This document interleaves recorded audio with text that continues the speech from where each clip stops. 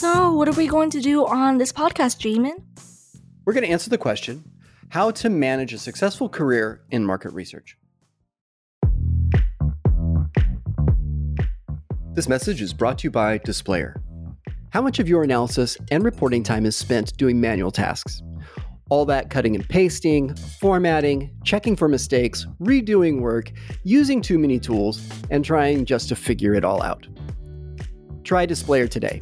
It's software that automatically does the painful tasks for you. Thousands of companies already use Displayer to cut their analysis and reporting time literally in half. I use the platform, I love it, and I know. Get a demo and a free trial at displayer.com/happy, spelled DISPLAYR.com/happy.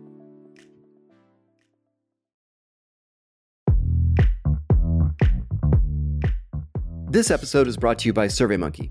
Almost everyone has taken its surveys, but did you know that SurveyMonkey offers complete solutions for market researchers?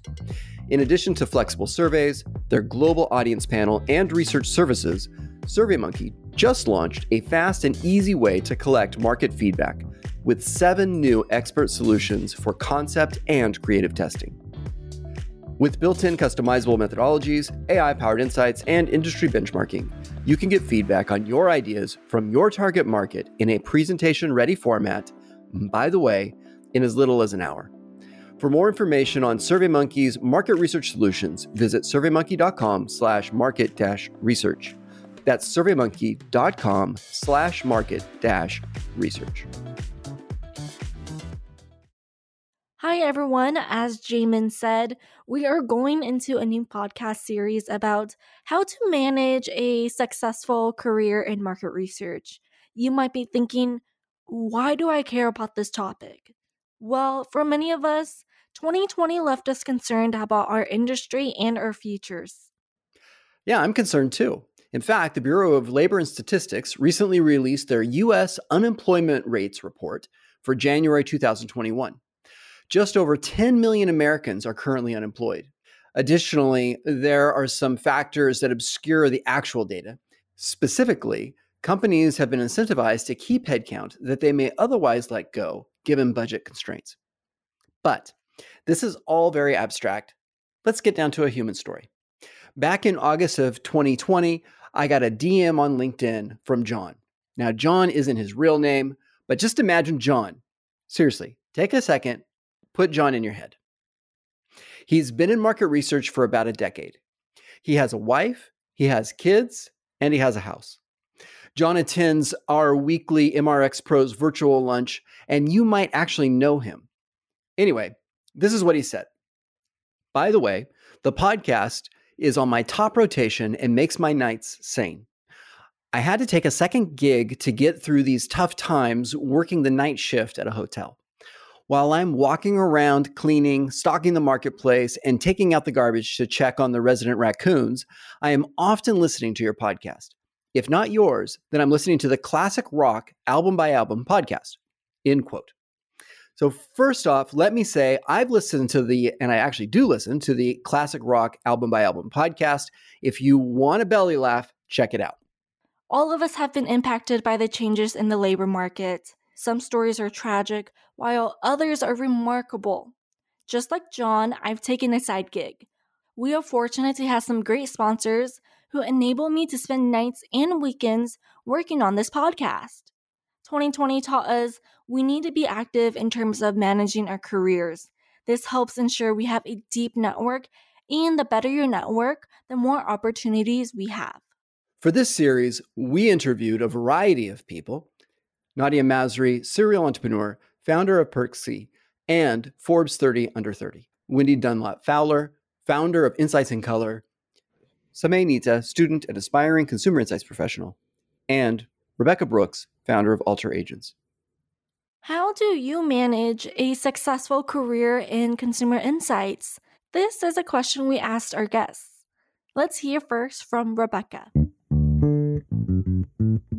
I think that the 3 keys are first is know exactly who you are. People tend to get into jobs or positions that they think might be a good fit or that they thought would be interesting, but they're not. It is very challenging to navigate a successful career when the decisions you're making about where to go and how to move yourself forward aren't in line with who you really are as a person, what your strengths are. The second is that, and this isn't a revelation from me, but that you should be interviewing the company just as much as they're interviewing you. In particular, their work culture.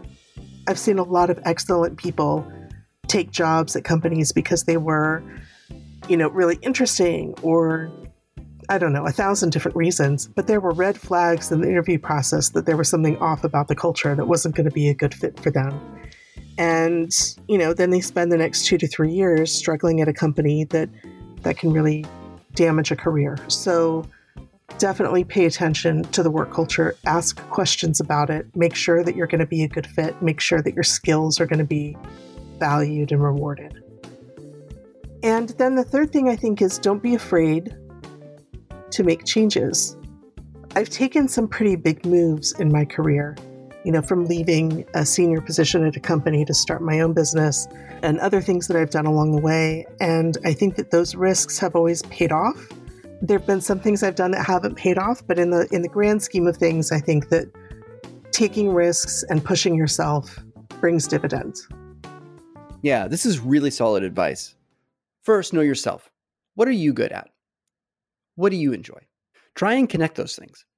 Interviewing should be as much about you getting to know them as it is them getting to know you. When you ask a question, you take control of the conversation. It puts you in power. This is something that many employers find very attractive. Always bet on yourself. Many times, fear holds us back. We're afraid to post something on LinkedIn. We're afraid to DM someone we'd like to get to know. So we just pass on those ideas and opportunities. Don't do that. If you are building your network, look at LinkedIn. It is great and it is getting better. Recently, on Meryl Dubro's podcast, On the Mark, he asked me what I would do if I was just starting off on LinkedIn. For me, I'd start by responding to other people's posts, not with necessarily a thumbs up or a clap or whatever, but with a thoughtful question or response to their post. Then everyone that views their post will see your comment, and more importantly, so will the person you're trying to get to know. Nadia started her first company as a teenager. It was a babysitting network that vented trained babysitters and coordinated babysitting services. Her current company is a research agency focused on Gen Z. I know in terms of what I would look for is, be ruthlessly devoted to your craft. I think that, I even see this in our researchers. They just have this inborn curiosity, this innate curiosity. They're constantly fact-finding, they're seeking to discover, and they genuinely derive just great pleasure from being able to do the work that they're doing. Like they find it fascinating. Like sometimes, we're not in the office anymore, but when we were, just like a little shout across the office, it's like, hey guys, isn't this fascinating? Like, come check this out. Like, look at what this audience said. And like, look at the product that's winning here. And, I think that's the first thing. It's just, being devoted to your craft, really caring about the work that you're actually doing, and being passionate about it. I think, many people would say that. I think that's almost like a templated answer, but it's really true. The reason it's a cliche is because it's been proven, time and time again to be a key marker for success. Without passion, I think passion and success go hand in hand. Without passion, you can't really put in everything that you absolutely could. And so I think that's the key component. The second is really trying to decide for yourself what type of career you want to have within your sector. I mean, there are different types of researchers. You could work for a big company. You could be an innovator. Do you want to be a leader? Like which micro path do you want to go down? And really sort of try to define for yourself what those interests are. Do you want to be the person who's the trailblazer at a big company, right? Some folks might say, I want to go to this Fortune 500 brand and I want to do my best to trailblaze there. Whereas others might say, I would rather go to a Fortune 500 brand and learn what the industry standard is, what's the gold standard of how to think about how to think about research and how to conduct research? Or do you want to be the person that discovers that research is such a beautiful space? I mean, no one told me about that when I was in high school. No one told me that I could go into research. It was like, here are the boxes for what you can go into. You can be a doctor, a lawyer, an accountant, you can marketing, PR, all these different areas. You could be an engineer, but no one told me that I can take all of these different things that I love and find them in one place within the technology space. I loved technology, and then I came across research and was like, this is an amazing space. It's so interdisciplinary. I mean, it's the intersection between behavioral science and the brand world and, in my case, technology. And so I think it's really trying to focus on what is the most important thing that you want to get out of your career, and how can you decide which path to follow, based on those decisions. And I would say the third thing, in terms of managing career, that's a tough one. I think I might just have two. I think if maybe the third piece of advice is to each their own. You don't have to do anything that anyone tells you you have to do, ever. It is entirely your choice.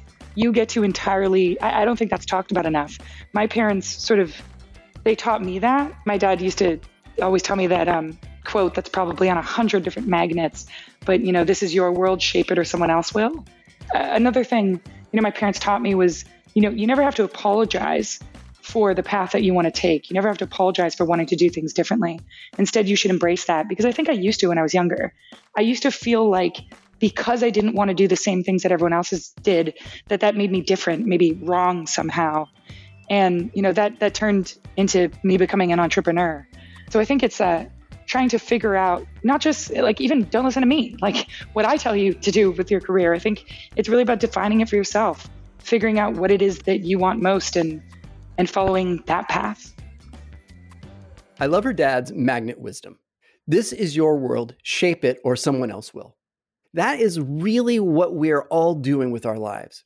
We have the right now and we have the past, but the future is unwritten. In many ways, Nadia is saying we need to bring our fiction into reality.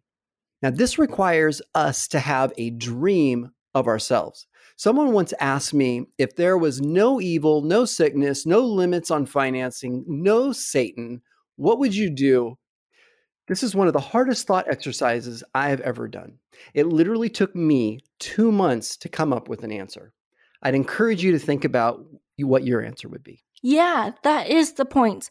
We need to have an idea of what we want to achieve and then start working towards it. Big, bold steps are really just lots of little steps you've taken over a long period of time.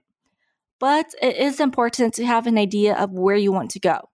For me, I really liked Whitney's point of view. She was very focused on getting to know the tactical side of consumer insights. Yeah, it took me a while to kind of figure this out, but I think I have some good ones. I would say get to know the ops side of the business. So the costing, the kind of nitty-gritty admin work. I actually started on that side of the business. I was a qualitative field coordinator. I know the cost of everything. I know how things are going to work. I know what recruitment looks like. I know how to think about incentives, etc. And it actually makes me a smarter strategist in the long run, so that I'm not suggesting lofty goals and ideas with my clients that actually are not affordable. That's also really important as we start talking to more multicultural audiences. Listen, multicultural work that's done correctly, it costs money. And I'm tired of us using these old, antiquated cost pricing tools based on mainstream, i.e. predominantly white audiences and what we're hoping to get from them. If we want to talk about representative sample, representative consumer groups, we have to pay for them, and that's just what it is. So the more you understand the ops side of the business, how things work, the admin, and how long it's going to take to do things, the better strategist you become. The second thing would be admit what you don't know. I believe that many researchers tend to start from a space of assumptions, right? Okay, we're going to come to this project. These are the things we know based on previous work that we've done with probably predominantly white audiences. And this is how we're going to start the work. Every time I get a research brief, especially for semiotics or cultural insights, everyone asks me, oh my gosh, how are you going to do this project? And I have to be honest, Jamin, I never really know because I never know what the results are going to be. And I can admit that as a researcher. I'm fine with saying, I don't know what the answers to this are. That's why you've hired me. And we're going to find some really cool solutions at the end of this because I never fail. You know what I mean? But coming into a project with assumptions, coming into a project thinking that you know where the work is going to go and the solutions that are going to be created off the back end, that already starts the process of bias in the research. So you have to give yourself space and time to figure out the more nuanced things. And if you find that you aren't getting them, then something is wrong in the way that you've crafted that research in the first place. Lastly, I would say speak up and have some cojones. I find that this goes for both internal interactions and external interactions. I used to be in a space where I thought all of the researchers in the room came at a problem with the same assumptions or the same mindset. And it wasn't until I realized that not saying something actually put us in a detriment that I realized my voice actually adds to this work. And I can't assume that people are coming at this knowing what I know. There are a lot of things that could have been prevented had I just spoken up about an idea or something that I knew was inherently wrong, despite my seemingly junior presence in that room. So speak up. If you have something to say, it doesn't matter if it's, if you think it's something that's not additive, I promise you it's added to someone's reality. And then more than that, with your clients, I just have my own type of pet peeves with people who kind of roll over for their clients. At the end of the day, our clients are hiring us to be experts, and they need to see us as such. Letting your clients kind of jump and move all around you doesn't make you look like the most capable strategist. It makes you look like someone who's just willing to do work in the way that your client wants you to. And that's just not what it is. So I find that the clients who love me because I have a particular brand of saying what the case is, what it needs to be. I'm always willing to, do the work in the way that they want me to, but I'm also going to present the other side of the argument and say, this is why it's wrong, but we'll do it. We'll do it the way you want to, but I'm going to let you know why this is probably not the best way to do it. This is really good advice. There is a calmness we create with our clients when we are assertive from a position of knowledge and data. Recently, I was on a call with Ellen Piper, and the client asked something like, can we field our survey in an hour? Ellen responded, we can, but there is such a thing as a time bias. She went on to say, your participants will mostly be professional survey takers, and we just did some research on research to measure the difference on how they answer versus non-professional participants. Anyway, the conversation ended with the client being relieved and happy that Ellen has a point of view that is backed up by data.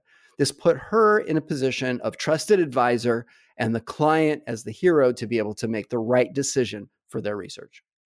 The other way she could have responded, and I've seen this done a lot, and I've actually done it a lot, is she could have said, certainly, we'll do that for you right away. But the client doesn't want a Mr. or Mrs. Right now. They want a Mr. or Mrs. Right. After all, their reputation and their careers are on the line. In addition to corporate and agency researchers, a large part of our audience are recent graduates who are looking for a career in marketing research. This next generation of marketing research professionals is entering our industry at a very unique time. Samay talks about her biggest fear post-graduation. Not getting a job. I'm very scared that I won't be qualified for positions that I really want to apply for, or even a big company that I want to work for. I'm very nervous about not having a job, especially in this economy right now too. It's just really hard to not compare yourself, especially like accountants and like finance like majors who are getting their full-time offers sophomore year, and I'm a marketing major and still don't have a full-time offer yet. But yes, that's my biggest fear right now. I am constantly applying, and I'm constantly trying to improve my resume and cover letters to hopefully secure that position that I want in the future. I am also just constantly networking as well to any ad agency or any specific company that I want to work for to really understand how I'm able to get that position possibly post-grad. In 2020, there was a lot of fear in the emerging workforce, given the number of opportunities went down so dramatically. This is why it is so important to network. Each person in your network will eventually have an opportunity that is perfect for you. The hard part is the investment that you make in your relationships now, before you need them. There are a variety of trade organizations that can help you connect, including the Insights Association, Quarks, Greenbook, which they produce their Grit Report, and SMR. Back in March, I started a weekly 30-minute virtual lunch just to give people an opportunity to connect. And let's be honest, it was really just to give me an opportunity to connect when we started. Now, every Tuesday, there's about 40 to 70 fun-loving user experience, market research, or consumer experience professionals that get together. Our charter is to make friends, get smarter, and have a lot of fun. We meet every Tuesday, 11 to 11:30 Pacific time. What's the agenda? For the first 10 minutes, we hear from a guest speaker. Their talks usually include one point and a human story. After that, we break into breakout rooms for a group discussion about whatever the topic was proposed by the speaker. Some of our past and upcoming guests are at the VP level of some of the top brands: Roku, IDEO, General Mills, Disney, Mars, KPMG, etc. You can check out the show notes to find the Zoom link, or you can just DM me on LinkedIn and I will send you a personal calendar invitation.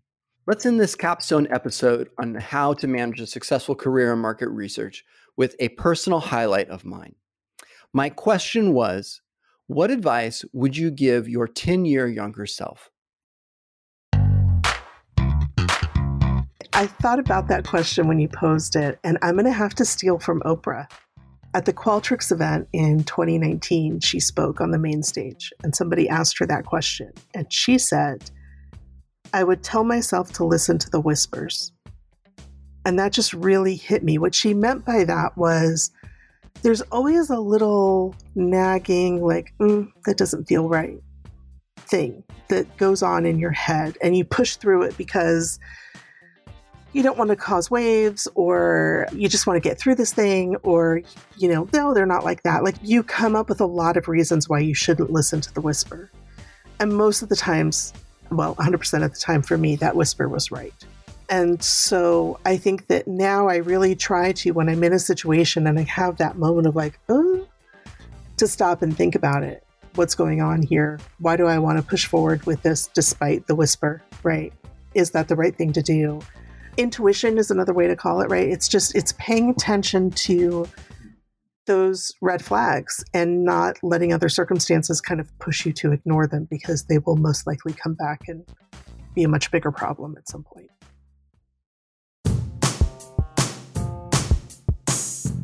Today's contributing guests: Nadia Masri, serial entrepreneur, founder of Perksy and Forbes 30 Under 30. Whitney Dunlap Fowler, founder of Insights in Color. Samay Nita, student and aspiring consumer insights professional. And Rebecca Brooks, founder of Alter Agents. If you would like to hear the long-form interviews, head over to the Happy Market Research website at happymr.com or wherever you listen to podcasts. We hope you have an amazing and lovely rest of your day.